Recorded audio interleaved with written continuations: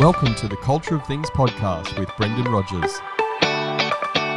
This is a podcast where we talk all things culture, leadership and teamwork across business and sport.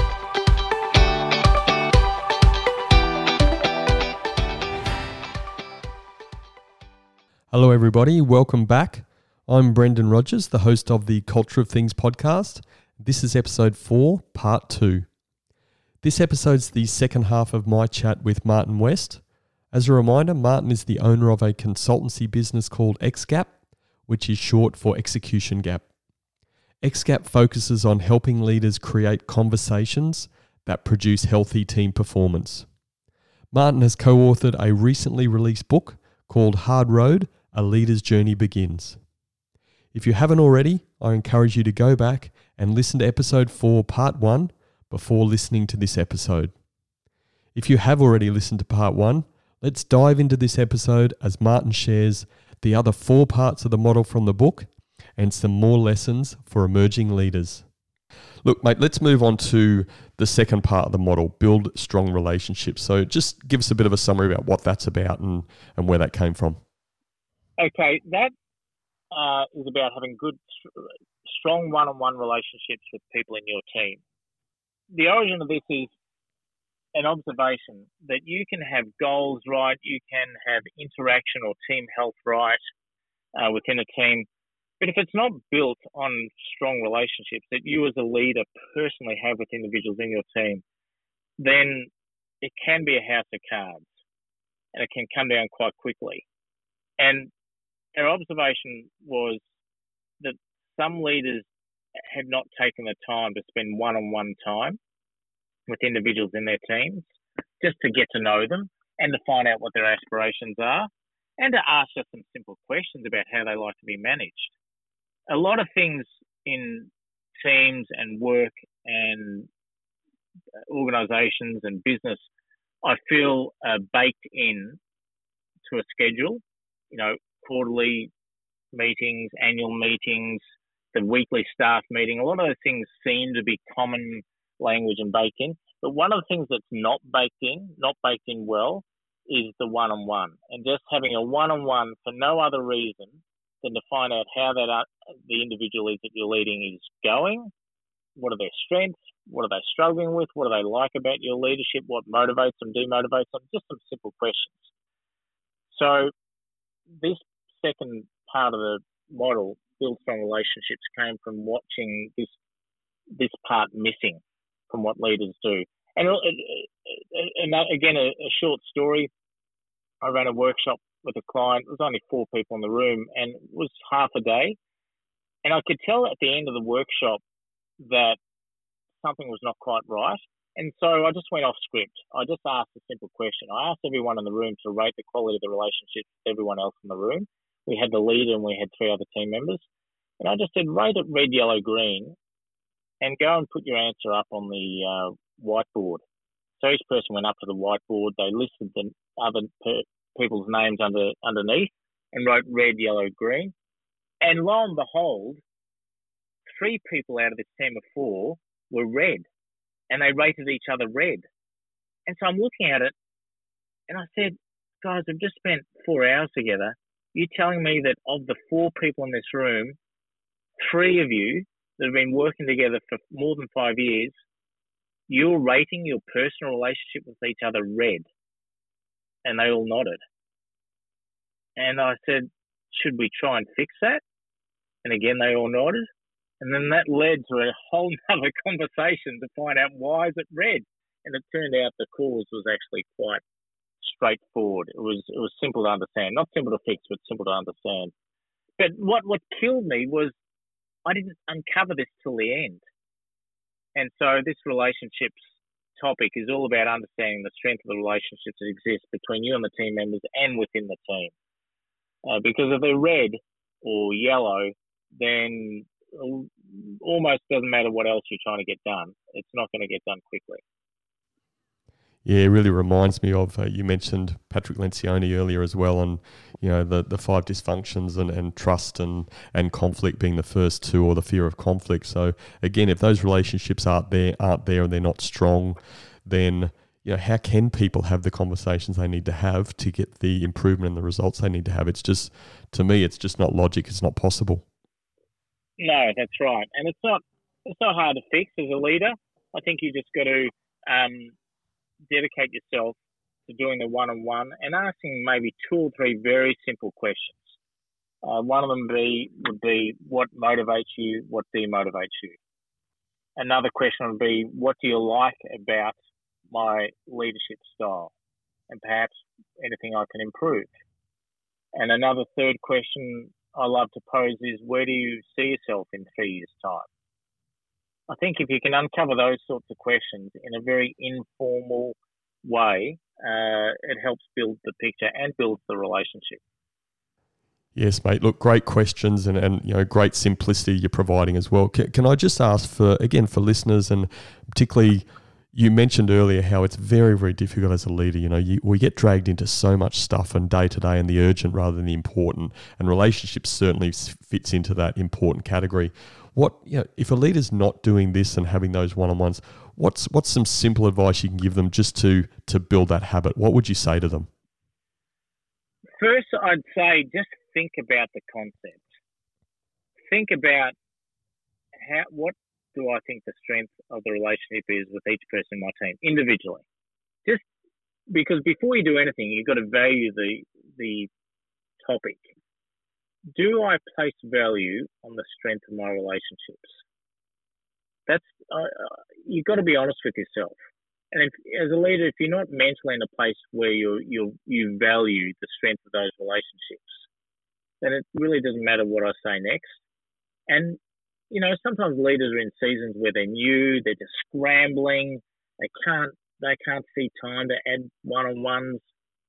So the first step would just be to ask yourself, do I value having strong one-on-one relationships with my team members? And maybe not progress any further with what I'm about to say next until you get to a point of deciding, yes, this is super important. Now I've got the brain space. My next piece of advice would be, try and find, if I went to the simplest, not worst case, but simplest frequency and tip, it would be find a time every 6 weeks to sit down one-on-one with each person in your team. Now, ideally, it should be more frequently than that, but if you want to go with the simplest advice, every 6 weeks, and it could be coffee with no agenda. Just want to sit down, diarise one-on-one each person in your team once every 6 weeks. If you just do that, you'll be making progress because you're investing time. And then if you need to formalise some sort of agenda, perhaps you can go to those questions I said earlier on.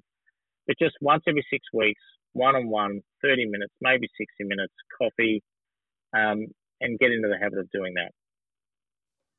That's fantastic advice, mate. And I really like I like both points, but particularly that first point. It's, this is not a tick the box exercise. If you are not invested in it, if you don't believe that relationships are a key part of you being a great leader and getting the best out of your team, then don't just give it lip service. Don't do it. No. Because all your actions and behaviours after that will not support that you believe in it. They'll actually support that you don't believe in it. No, and you'll cancel, and we see leaders do that. And cancelling one-on-ones is a shocker. Telegraphs such a poor message. You're much better off not scheduling them in the first place. And I get it. Sometimes leaders are overwhelmed. They go, Martin, I can't schedule one-on-ones. I've got to deal with this crisis, or I've got to go and impress my boss, or I've got to go and create some momentum myself personally. I get it. I'm not saying you have to do this from day one. But at some point, you have to face up to what value do I place on the relationships. And that's it. I think it gets back to that old saying that what you value, or what you value, you'll prioritise and you'll put time to it. That's right. Exactly. Much better waiting till you value it rather than pretending. Absolutely. Mate, let's move to the third part of the model, alignment and cultivating team alignment. Okay, this part of the model for new leaders really is what our business was for the first 10 years. It's answering 4 questions as a team. I'll say what the 4 questions are, but I want to right up front say that the key here is getting buy-in.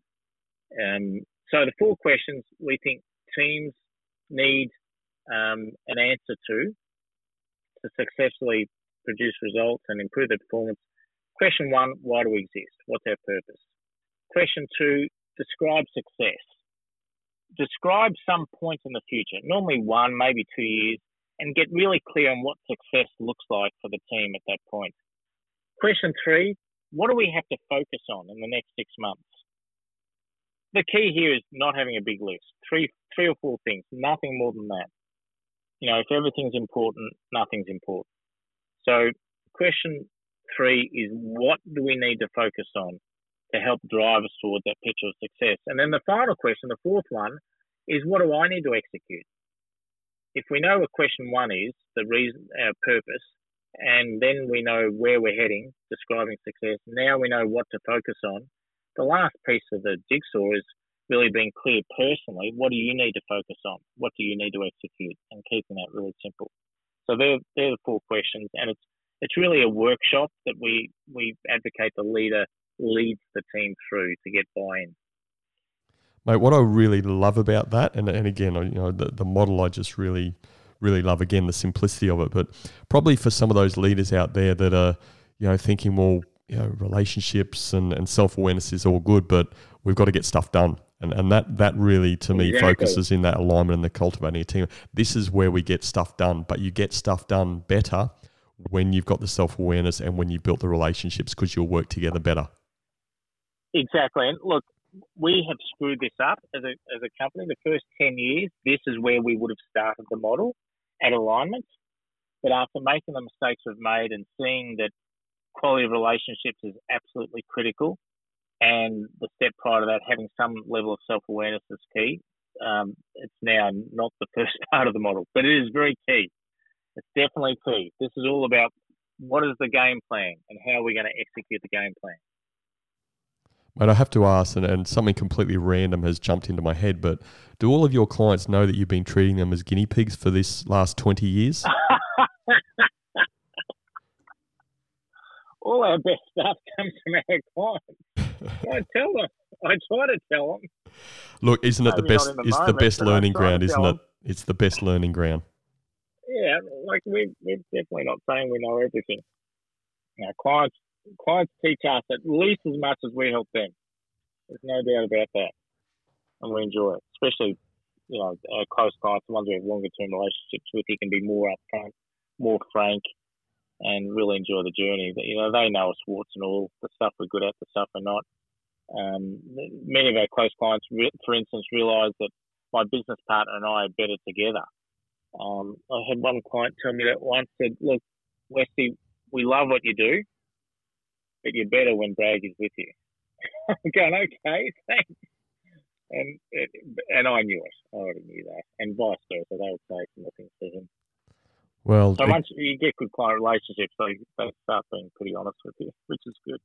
And on the topic, mate, I mean, the sum of the parts together is better than just the individual parts, right? So again, you and Mark make a great team. Yeah. I love what you said before about, you don't know everything, but I think the key message in this is, none of us knows everything, but you are really open to improvement, like a lot of the great leaders out there, and that's what distinguishes you from maybe the average versus to what you're achieving today. Yeah, I can be a slow learner. Some of these lessons, the first big pivot we made in the business took 10 years. It's a long time to realise that team health and behaviours in a team are important. Mate, dare I say it? You and Mark are just mere males like us, and maybe you need a little bit of female influence to help you move forward a little bit quicker. But let's not go into that area just now. Yeah. Mate, let's move on to the female coach in the US. Let's move on to the 4th part around discipline and establishing team discipline. Before you explain that, I get the feel and the sense, and I guess some of my experience says this is probably the tough part. Less so about maybe determining the behaviours around that and what the team disciplines are, but more the application and the constant accountability attached to that. How about you explain some more?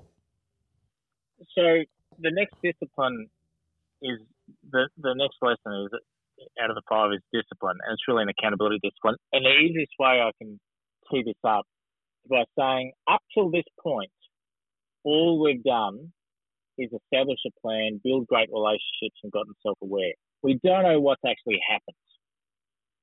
And so the team meeting is the cornerstone of the discipline that we're talking about here. There are several aspects of the discipline, but the weekly team meeting is the cornerstone. And the reason that's a cornerstone, because it's the game. It's the time where you get to see what happened, what didn't happen, what do we need to do differently next, and you get to see the behaviour from the team come to the surface. We've got a very specific way we think that team meeting should be run every week, but the overarching point is, unless you've got some way to track progress of the game, all you've got is a great plan. So this is really about execution, what got executed. And the discipline just means something that's repeated. For instance, if I was to ask you, Brendan, how often do you exercise? About 3 times a week. Okay, 3 times a week is a discipline. I haven't asked you what you do, how long you do it for. 3 times a week is a discipline. If you'd said 3 times a month, I'd go, not really a discipline. Maybe it's something that you dabble in every now and then. So discipline just means something that is repeated regularly. It doesn't mean it has to be great. It doesn't mean it has to be the same every time. It's the repetition that's the key. And we think the key part of that is the weekly team meeting. I don't want to put words into your mouth, but I get the sense that understanding discipline, and in my opinion, there is a severe lack of discipline in, to be fair, the global society and people's behaviours. Is this the toughest part of the model for leaders to really grasp and to show the discipline needed? Again, because I'm saying that the big point here is the weekly team meeting. There's a monthly meeting we think should happen, a quarterly meeting, but the weekly is the key. Most teams already do meetings. So it's not like meetings foreign. It's just most of them are not done well. 2/3 of the meeting is agendaized, it's static, there's no engagement, there may be a little bit of discussion, debate. What we try to do is flip that around. We limit the amount of preset agenda for a weekly team meeting and maximise the amount of what we call real-time agenda or discussion debate. And I find once a team gets a taste of a different way of doing the team meeting, then the discipline part of it, i.e. doing it each week, becomes a lot easier. So it's like trying the new way is part of the key. Most teams, I think, know that meetings is part of the culture. It's just their experience of them has been really bad. And so we try and show how you can have a really good experience of a team meeting. And once clients experience a new way of doing it, they get addicted to it, going, this is great. How do we ever do things differently than this way? Yeah, once again, a great point. I mean, I'm not sure that there's a lot of leaders out there that are enjoying the meetings that they're having and to use your analogy about being at the game, the game they're playing. So anything that can be done to help them and understand how to have better meetings, it's surely everyone would have to be quite open to that. Yeah, otherwise the plan you did in the previous lesson around alignment is just it's static. Whereas we know that teams and workers' dynamics, stuff changes every week, and the only way to stay on top of that is that team meeting. Otherwise, you've got a bit of paper that sits in the drawer and you're just hoping for the best, or you're really good at email. But neither of those is a substitute for a robust, dynamic, interesting, sometimes conflict-filled weekly team meeting. Yeah, you just touched on something we haven't spoken about, and I guess we won't. We'll go into a little bit of that, but all of these bits are connected, and we'll talk about the connection of these. But let's share about the last part of the model around coaching. Coaching's the reason we find that this is the last and most important part of the model is ultimately your job as a leader is about other people in the team. It's not about you, and it takes people sometimes a little time to realise that. It's not about me. It's about others. So you have to change your mindset. And ultimately, your role as a leader and the thing that will bring you most satisfaction is if you can see individuals in the team improve. And therefore the team collectively improve. If you can sit back and look at the team and think you've helped individuals and the team become better, and you can find the brain space to do that and a simple method for doing that, that is the most satisfying part of being a leader of a team. And we advocate a very simple approach to coaching, called the 3-box approach to coaching, which is, imagine in your mind a visual picture of one box. Let's say it's down in the bottom right corner of a whiteboard, and it's listed current performance. Right there is where you want to get clear with someone you're coaching what their current performance is, how are they current producing, performing, or delivering. The next box is upper left corner, arrow pointing to it, is future performance. That's a description in 2 or 3 dot points of where will we love to see you as an individual in the future. 2 or 3 dot points on performance, delivery, or behavior at some point in the future. And then the key box is the 3rd box, which is really where you need to help individuals understand you're in it with them, is the how. And the 3rd box is almost pointing halfway between the other 2 boxes. It's the how. It's really an agreement on what are the steps we're going to take in the next weeks and months to help you get from current to future. And that how box is really the coaching box. It's where, as a coach, you're working with the individual, getting clear on what is it that needs to happen, how does it need to happen, how can you help them, and make sure you're not scaring them with massive steps. It doesn't need to be big changes. But we think coaching is key. It's the juice behind being a team leader. You know, all the previous steps are important. You don't become a team leader just to get self-aware, or just to build strong relationships, or to get alignment, or discipline. Ultimately, you're in a leadership role, and I think the thing that brings most satisfaction, it does for me as a consultant, is helping individuals and teams improve. And so coaching is critical for that. And I think it's, I'm pretty sure you and I would agree on this page, is that, look, if that's not your motive and you know why you've gone into or want to go into leadership positions, then you're probably doing it for the wrong reasons. Yeah, that's right. That's right. And sometimes it, you know, especially new leaders, sometimes you're just trying to survive. And so when a new leader reads this book and they see coaching in there, they might think, oh man, how am I going to have time for that? Even if you don't have time for it, but you just absorb that ultimately I'm going to get most satisfaction, not out of getting promoted, but out of seeing people improve. Even if they can just absorb that point, that's going to be really helpful. Mate, well, even the best players, or actually the best players, have coaches. That's why they're the best, right? That's right. That's exactly right. Mate, wrapping up the model. So I'm a new leader. I pick up the book. I spend the money on it. Fantastic. I have a read, and I'm going to spend the next 6 or 12 months on self-awareness because I think I need to. Is that how I should apply this, or can I move between the how linked, how interconnected are these things? I would work on the first 2 really quickly. If I was looking at the model, I'd be trying to and I'm a new leader, I'd put a peg in the sand, a date where I'm trying to do step 3. That's the alignment part. And I'd put that peg maybe 3 months out. And if you weren't feeling confident, maybe 4 months, 5 months out. But you need to put a peg in the sand where you're going to have the team together and decide to work your way through the 4 questions under alignment, which is purpose, success, what are we going to focus on, what's each person going to execute. The time between now and then is where you work on those first 2, self-awareness and building strong relationships. If you'd asked me of all the things in the book, if I was just to do 2, if I was to walk away and just do 1 or 2, where would the starting point be? The 2 I would say start with do the self-awareness exercise, get some feedback from your team and maybe a peer and maybe a boss on your strengths and weaknesses. Just get that as honest as you can. And the second thing was start wrapping your head around how to do really good weekly team meetings. They'd be the 2 starting points. If you could get those 2 things into your rhythm, make a start on those two. That'd be the place to start.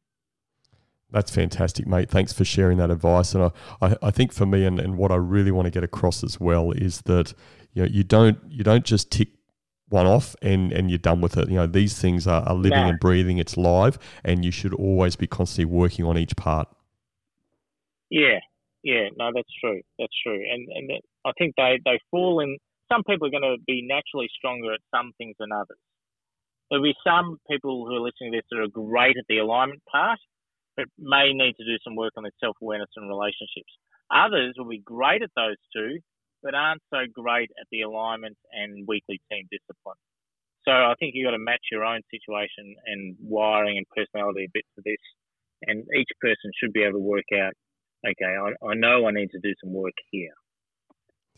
Mate, I've taken a lot of your time today, and I really appreciate you explaining the model in such detail, and that is just going to be so helpful for our listeners. There's so much gold to be taken from that.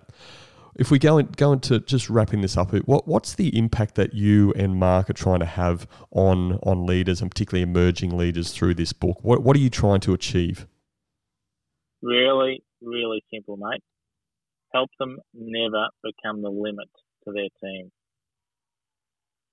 We want every leader to have the right tools, the right skills, and be positioned so that they're always ahead of the team. Because if they're always ahead of the team are always going to keep improving. And like I said at the beginning, some of this has come out of pain. It's watching senior leaders who are the limit to their team. I thought, man, if only you had a different approach, maybe not today, but 10 years ago. If you'd been able to absorb some of these, because some of these lessons we've talked about here, if you're 20 years into your career, some of these changes are hard to make. If you're 2 years or 5 years or 7 years into your career and you're just starting your leadership journey, you can make these changes pretty quickly. So it's helping leaders never become the limit to their team.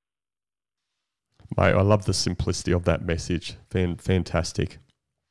Mate, if just as a final word for our listeners, if you could give them one bit of advice, and really you've given so many bits of advice through this interview, but if there was one bit of advice you'd like to give to leaders today, what would that be? The advice I'd give is one that I think I like to use personally in our own business and with our clients. I'm trying to think of the right words to describe it, but the advice is to be more open, and the word is vulnerable, but what I mean by that is if you know a conversation needs to happen with a client or a team member or a boss or a peer or a wife or a husband, don't put it off. It requires vulnerability and courage to face up to the things that we know are holding us back, but we're not doing anything about.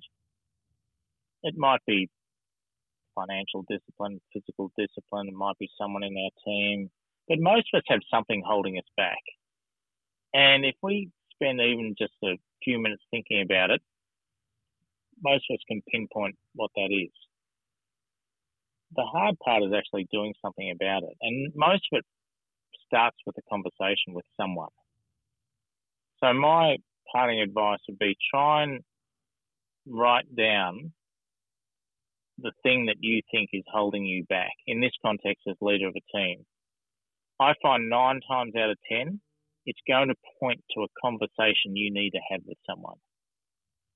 Put that person's name in the blank space. Who is it I need to go and talk to? And my advice would be to have the vulnerability and courage to do that exercise. Go and have the conversation with the team member, the peer, the boss, the person you've been putting it off, needs to happen. Go and make it happen. That's great advice, mate. So really the summary of that for me was being vulnerable is the starting point. So as a leader, be more vulnerable, and that will create the opportunity for conversation, and who knows what happens from there. That's right. And everyone, all of us, including you, Brendan, and me, has a conversation we probably should have had a week or a month or a year ago that we haven't had. We need to have it. doesn't require a lot of thinking to work out what it is and with whom. I find most good things are on the other side of the right conversation. And again, it's a great point that you raise, because you're living and breathing this, I'm living and breathing this in my business, but we can still find this tough. We reflect back and think, did I really have the right conversation a week or 2 weeks or a month ago? So it's not easy, I get it, but probably that, again, going back to your model and being self-aware around that and who you are, then that can help. Mm-hmm. And being vulnerable to move forward with that really sets a solid foundation. It's been great chatting, mate. Mate, thank you very much. As a final point, now, if listeners wanted to ask you a question, you're a man with unbelievable experience. If our listeners wanted to get in touch with you, how can they do that? 3 ways. One is contact you. You can give my details.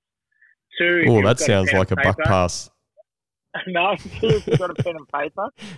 My email is martin.west@xgap.com, xgap.com. Mm-hmm. And the third way would be the same details are on the website for the book, which is hardroadleadership.com. The book, we've set a website up just for the book called hardroadleadership.com. My contact details are there as well. Excellent. So yes, hardroadleadership.com. Fantastic website. There's an online coaching course associated with the book as well. So look, and you can buy the book online through that website. So I'd thoroughly recommend. It's a fantastic read. Great nuggets. As you can hear from the interview today, Martin has some fantastic insight, and the work that him and Mark, his business partner, have done and putting this book together is fantastic. And the exciting thing is that from what I read through the book and the later part is that there's a book 2 and a book 3 that'll be coming out at some stage in the future. So I look forward to hearing that. Martin, thank you very much for your time, mate. I can't tell you how much I appreciate it. It was a fantastic stroke of luck meeting you and having you in my life, and thanks very much for sharing today. Appreciate the time, Brendan. Great knowing you too. Thanks for having me on, mate.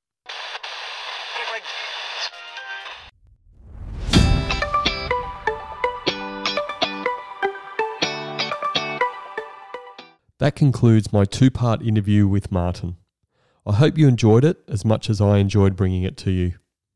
Once again, it was really tough to only pick 3 key takeaways from this second part of my conversation with Martin. But here they are. My first key takeaway: building strong relationships, particularly one-on-one relationships.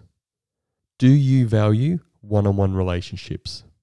If you do, you will have the brain space and you'll make the time to do them.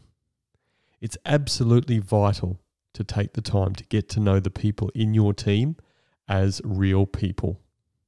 If you aren't making the time for it, you need to consider this question that Martin mentions. What value are you placing on relationships in your team? My second key takeaway: coaching and helping people improve. Ultimately, your job as a leader is about other people in the team. It's not about you. This thinking requires a mindset shift in some leaders. As a leader, there should be nothing more satisfying than seeing other people in the team improve. Martin talks about a simple 3-box coaching model. Firstly, get clear on current performance, then decide on what the future performance looks like, and then agree the steps to take to improve from current to future. I really love the quote Martin mentioned. Coaching is the juice behind being a team leader. My third key takeaway is related to Martin's final piece of advice for leaders. And he said, be vulnerable and courageous.